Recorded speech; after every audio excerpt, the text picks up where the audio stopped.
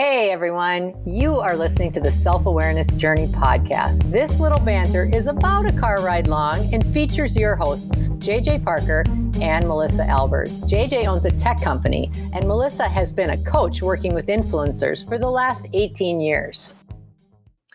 Melissa, I'm thinking about this idea and I had this question, and I was kind of asking myself this question. And so we should talk about it. My question is, are you seeking truth or are you just validating your beliefs? Oh. Because frankly, observe in myself a lot of times is when I'm talking to somebody, a lot of times I think I'm actually just trying to validate the things I already think. Yeah. Versus trying to learn or find the truth.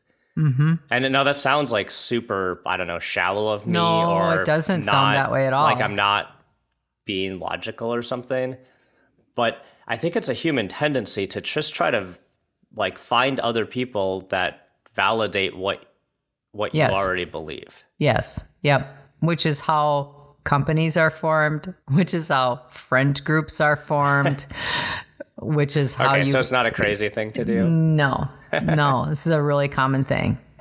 I think that's a really common thing. We want to seek truth, right? We want to find we want to have conversations that are open and curious and are driving towards a common understanding. Yeah. So why do a lot of times we just more try to validate what we already think?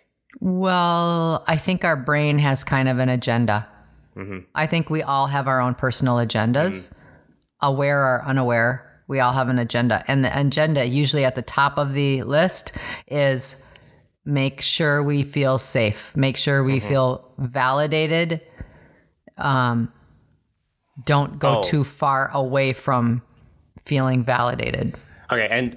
And the safety part of validation is I'm part of the tribe. I'm part of the group. Commonality. Yeah. I'm not going to be too far outside the group think. So I'll be accepted. Yes, exactly right. That's the safety thing you're talking about. Right. And I don't think most of the time we're even consciously aware that we're doing it. I think it comes from our own, I think it comes from our personal biases. I think it comes from all sorts of things. We have an idea of what our truth is, right? And that old adage, I don't know if you've ever heard of anybody say this, but I love this phrase that is, when we have an idea or when we think something is, we seek all of the confirming evidence. So if we have a truth, we look for confirming evidence everywhere. And it's just how we're paying attention. It's what we're paying attention to in the moment. So, it's have you ever bought a new car and then you see that car everywhere on the freeway? Yeah. It's the same thing. That happens all the time. Yeah. And you never noticed it before. It's that same thing. I think it's that same piece of us that just so desperately wants to feel safe by being right.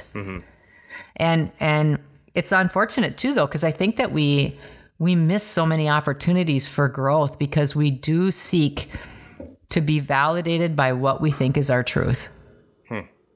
I really think that that's the core of it. I might be wrong. Well, I was just thinking to things like what we were talking about just fundamentally is I feel like I see this really, you can see this really from the outside easily with teenagers, right? Oh yeah. You ever see that group of teenagers that are walking together and they're literally all dressed the same and they all talk the same? Yes. Oh, there's 5 of the same person. Yes. But what they're trying to do is they're trying to seek safety by all kind of thinking, dressing, talking all the same. Yes, it's so important, especially in younger ages. It's so important to have that binding group. Yeah. And so maybe as we mature, we maybe like to tell ourselves that no, we not, don't act like that. I'm an independent person. Yeah. Right. Don't need to necessarily be part of these cliques. Like I don't have to click so hard with a bunch of people. Yeah. But maybe what we do is we just get better at masking it. I think we all have ideas of what truth is. And it's really funny. I do a lot of like team events, and I was doing for the John Maxwell Company, I was doing a public workshop. So it was all different companies everywhere. And we, as an exercise, put the word truth. What does truth mean? And we asked everybody at each table. So I think in that event, there were probably about 250 people. Okay. It's tables of 8 or 10. I can't remember how we had them organized that day. But anyway, so we said, put truth up. And then we said, every person has to choose 5 words that they think truth means. And then they did. And then the next part of it was, now you have to guess how many of your words matched at the table. Okay, this was fascinating. So, hold on. What's like? Let's see. What are some? I'm just trying to think of like some examples. What does truth mean? Yep. Right. So you're saying like there's lots of different answers. Yeah. Just you use 5 words to describe what you think truth means. Okay. So like just what's one of them? Now you're putting me on the spot. Well, I would say like truth is like an honorable trait. Like if you're truthful. Right? Okay. To me, it's like clarity. Like you're trying to seek clarity. Okay. Yeah. Okay. The 2 words that came to my mind right off the bat were honest and real. So okay. So now, even in this little tiny experiment of this discussion, how many tables? Let's say that there were 15 tables. I can't remember, but I'm guessing it was around 15. Let's say there were 15 tables. How many tables do you think had 3 or more words that matched? Well, given our micro experiment, probably not many. 0. 0? 0. Wow. Yeah. So that means everybody's truth understanding, everyone's truth about the word truth is different. Right. So it's so fundamental. Isn't that interesting though? So coming back to your original question, because I don't want us to lose that. You said when you're seeking truth, are you seeking truth, or are you seeking to be validated for what you thought was true? You asked, right. That's not exactly how you worded it, but that's something like that. Okay. Even in how we ask questions, especially leaders in my coaching conversations, it happens so often. It seems to be whenever you have your own agenda, which we all have an agenda, whether we're aware or not. Agenda doesn't mean bad, by the way. Agenda just means you have some idea of what needs to happen. You have a picture of what your agenda, what your truth is. It's very common when you're in a leadership perspective to feel obligated and to feel driven to create that reality for everyone else, even if it's not right. But in your mind, it is. In your mind, it is your truth. In your mind, it is the right thing. And so even how you bring people in to have conversation with you is different, because you ask questions more in a leading way as opposed to objective, open ways. Yeah, that's what I was gonna say. Like, it's really easy to ask leading questions where it's nearly impossible to answer anything contrary to what you just asked. Exactly. Or people that are trying to work on this might even ask a rather open-ended question and then finish it with, "And don't you agree?"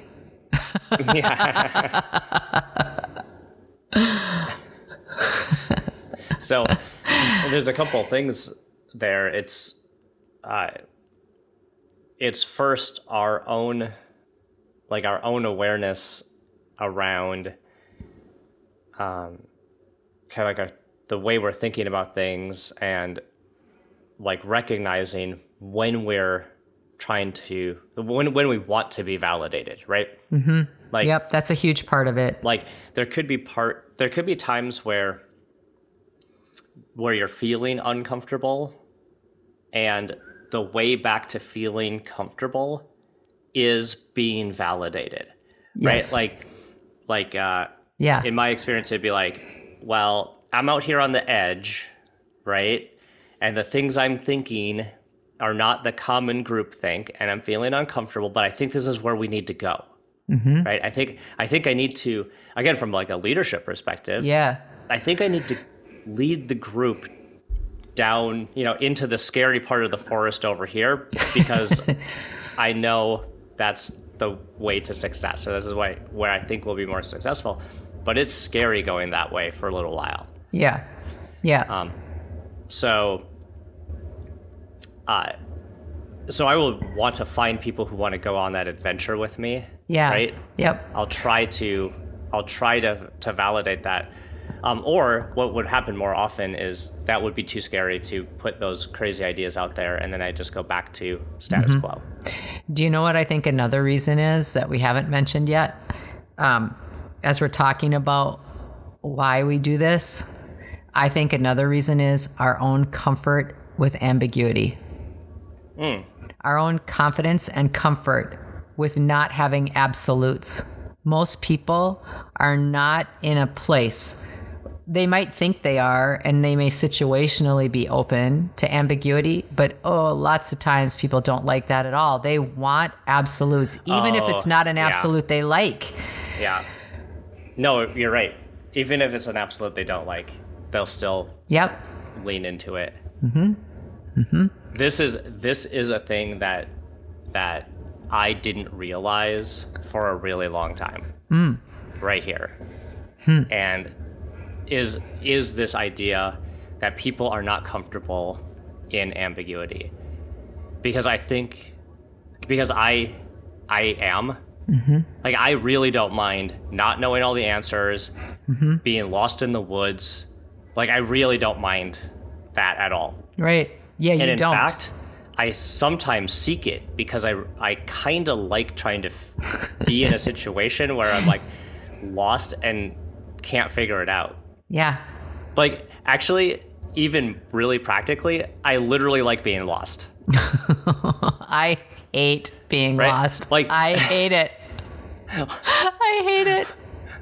Like, me and my buddy Ray, go on these epic climate adventures. Yes. And sometimes we are crazy lost. Like halfway up a mountain, have no idea which direction we are, not sure if we're ever gonna make it out. Right? And there's been occasion where he's freaked out. And I'm like, I don't know, this is okay, whatever. Maybe we'll sleep up here, right? No, that's a terrible idea. But the idea that in a case where you're lost, things are you don't know enough facts to make decisions, right? And in business, this happens all the time. Yeah. And yeah. I feel like as in a lot of positions, and especially leadership positions, you have to make decisions on fragments of information. Right. But it can be even deeper than that. It can even be in the ambiguity of a relationship on a leadership team or a relationship in your personal life. Not exactly sure if that person is completely aligned with you in all the things that you think are important. Yeah. So in a situation where things are not super clear, what do we start doing? Yeah, we start asking questions, don't we? Yep. And the nature of those questions are constricting. Yeah. Or leading. Leading. At bare minimum, leading. On a worst case scenario, constricting, because you just need something to be absolute because you're so uncomfortable. You see it in couples a lot. You see it in couplehood a lot, where there is one that is much more particular and specific, and then the other one is a lot more laid back, and it causes a huge amount of discord when the laid back one doesn't take a stand in the same manner that the real specific one would. Like, it happens in so many situations. Oh, what an interesting scenario. I wonder if that's happening in my relationship right now. But I was talking to our mentor yesterday, and it was hilarious because he was like, well, now listen, this has to be her idea. It can't be my idea, because otherwise it's not going to go over as well. And he wasn't even saying it with like negative energy. It was like just fact. Yeah. I would say for me, I get, I will Amber will say a lot like, why? I just need you to have an opinion, right? Oh, yeah. Right? But I don't care.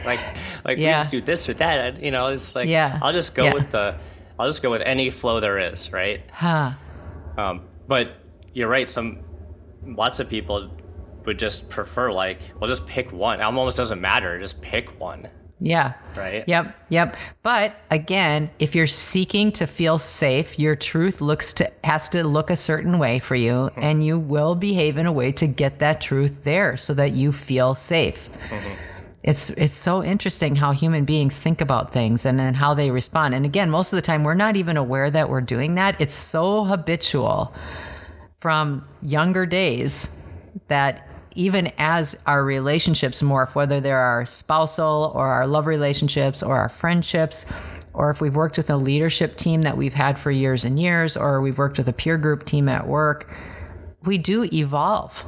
We do change, and we don't need the same level of black and white core things as we develop. We are able to let loose some of that, but the habit of going to that knee-jerk, oh no, I need it to look a certain way, I need to make sure everybody is on the same page with me about this, that just runs really deep, habitual. It's just habitual.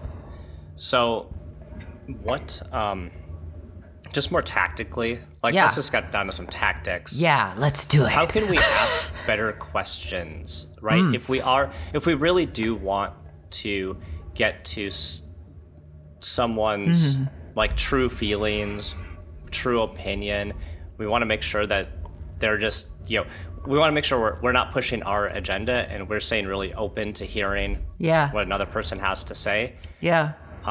How do we phrase questions, or how do we enter conversations to open up that space for the truth, instead of us just trying to validate our own beliefs? We're so opposite, you and I. I think it'd be really interesting if we both answered that question, because I bet we wouldn't say the same thing. Do you want to go first, or do you want to go second?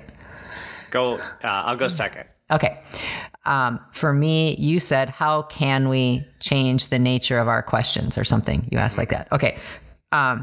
What I have really worked on doing is, I notice that when somebody says something, I have an immediate response. It is I can't even explain it, millisecond response. And in my earlier days, I would want to have that response starting before the other person was even done talking. It's like I was so ready I was listening only long enough to have what I was going to say back and get it back to the rails, or get it back to the comfort zone, or whatever. So the thing that I have specifically done is to become a better active listener. So that's one thing that I've done, is to be a really good listener, because if you're a good active listener, it's so informative of how the other person is feeling, not just what they're saying. But if you're watching their body language, and you're listening to their tone, and you're being more aware that they have an equal playing field as you, listening better is super helpful.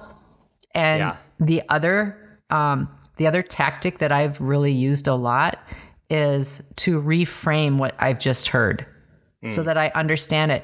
So let me just make sure I understand. So are you saying this? So that I give myself that time to respond, and I also give that person the validation of hearing what they're saying. And a lot of times I have been able to shift quite easily by doing that. I've been shocked how much those two things have really helped over the years. Really, truly made a huge impact for me. Yeah, and for you as a more extroverted thinker, like you will talk to think. Yep. And so you put in some time in there, just like you pausing your talk to think helps the other person, right? Yep. And I've given this acronym before, but anybody that has trouble doing that, use the WAIT acronym in all caps, WAIT, standing for Why Am I Talking? I'm going to put that on a t-shirt. A t-shirt that I wear that says, hey, you should wait.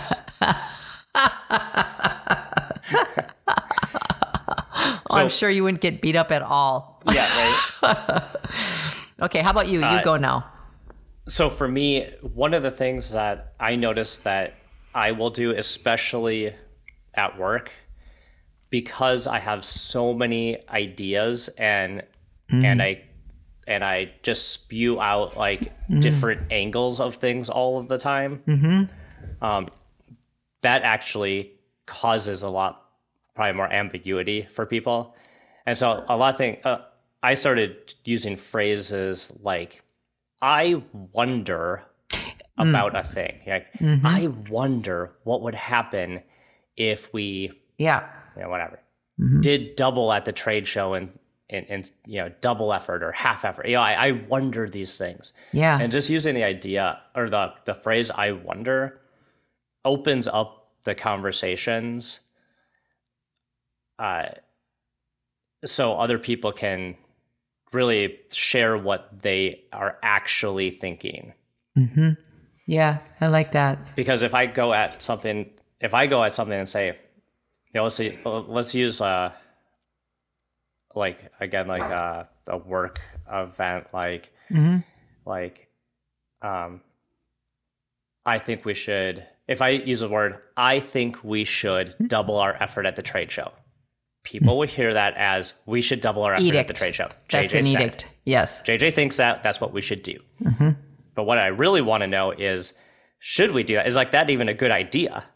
Right? So I'll say, I wonder if we should double our effort at the trade show. And other people will say, oh, well, maybe. But that's a lot more money. I don't know what we're going to get the return. It opens up the space, right? Yeah, I like that. So there we're actually getting better results by a very simple change in phrasing. Yeah. And if you already say the phrase and then you catch yourself thinking of this podcast and go, oh, darn, I didn't say that, but that's what I meant. I actually will oftentimes say my opinion first, but then I will say, now hang on a minute. That is only my opinion and I am okay being wrong. I say that a lot. That is only my opinion and I'm okay being wrong. I'm sure interested to hear what you think. So just offer that up. Yep. The other thing that I've been working on that I'm not really great at yet is from the emotional side is if I feel something, right? If I have a strong emotional reaction to something, and someone else has a different emotional reaction, like it's hard for me. Yeah, it's hard for me to not. Yeah, it's just like I maybe a scenario. It's like Amber's mad about something. I'm not mad about something, and there's probably like a middle ground there, right? But it's really hard to not push your feelings onto someone else, right? So I've been trying to be okay with validating someone else's feeling, sharing my feeling, and then just letting the whole thing go and not trying to push no, you shouldn't feel angry. Right? Yeah. Well, you can't tell someone how they should feel. Right. Yeah. So, right. Because both those are true. Yeah. Feelings are never wrong. Both those feelings are true. So I've been working I guess what I would say is I've been working really hard on making sure that I never say someone's feelings are wrong, even if they're different than mine. Yep. Yeah. That's really good. And the last and final offering I would have in this topic is to ask better and different questions. Get really good at asking questions, not leading questions, but questions that are softer, that rely on dialogue to hear the answer, not a simple answer, but well, can you tell me how you got to that? And what would that mean to you? Like if this is, what does that mean to you? And what is the feeling that you have behind that? Asking more questions like that affords the person respect and grace and that you're interested. And then I think you really can come to the capital truth, right? The capital T truth. Yeah. Which again, might be different for everybody. There might actually not be a perfect common truth, but maybe there'll be at least a shared understanding of everyone's thoughts and feelings. Yep, precisely. We hope that you've enjoyed today's episode. Our mission is to help people become happier and more effective by gaining insight into their own thoughts and feelings. We'd love your support. First, share this podcast with anyone you think might enjoy it. Second, leave us a rating or review on your favorite podcast site. This helps others discover the podcast so we can reach more people. And third, sign up for our newsletter at theselfawarenessjourney.com. This will help us communicate better with you and build our community. Thank you so much for joining us in the Self-Awareness Journey. We'll see you next week.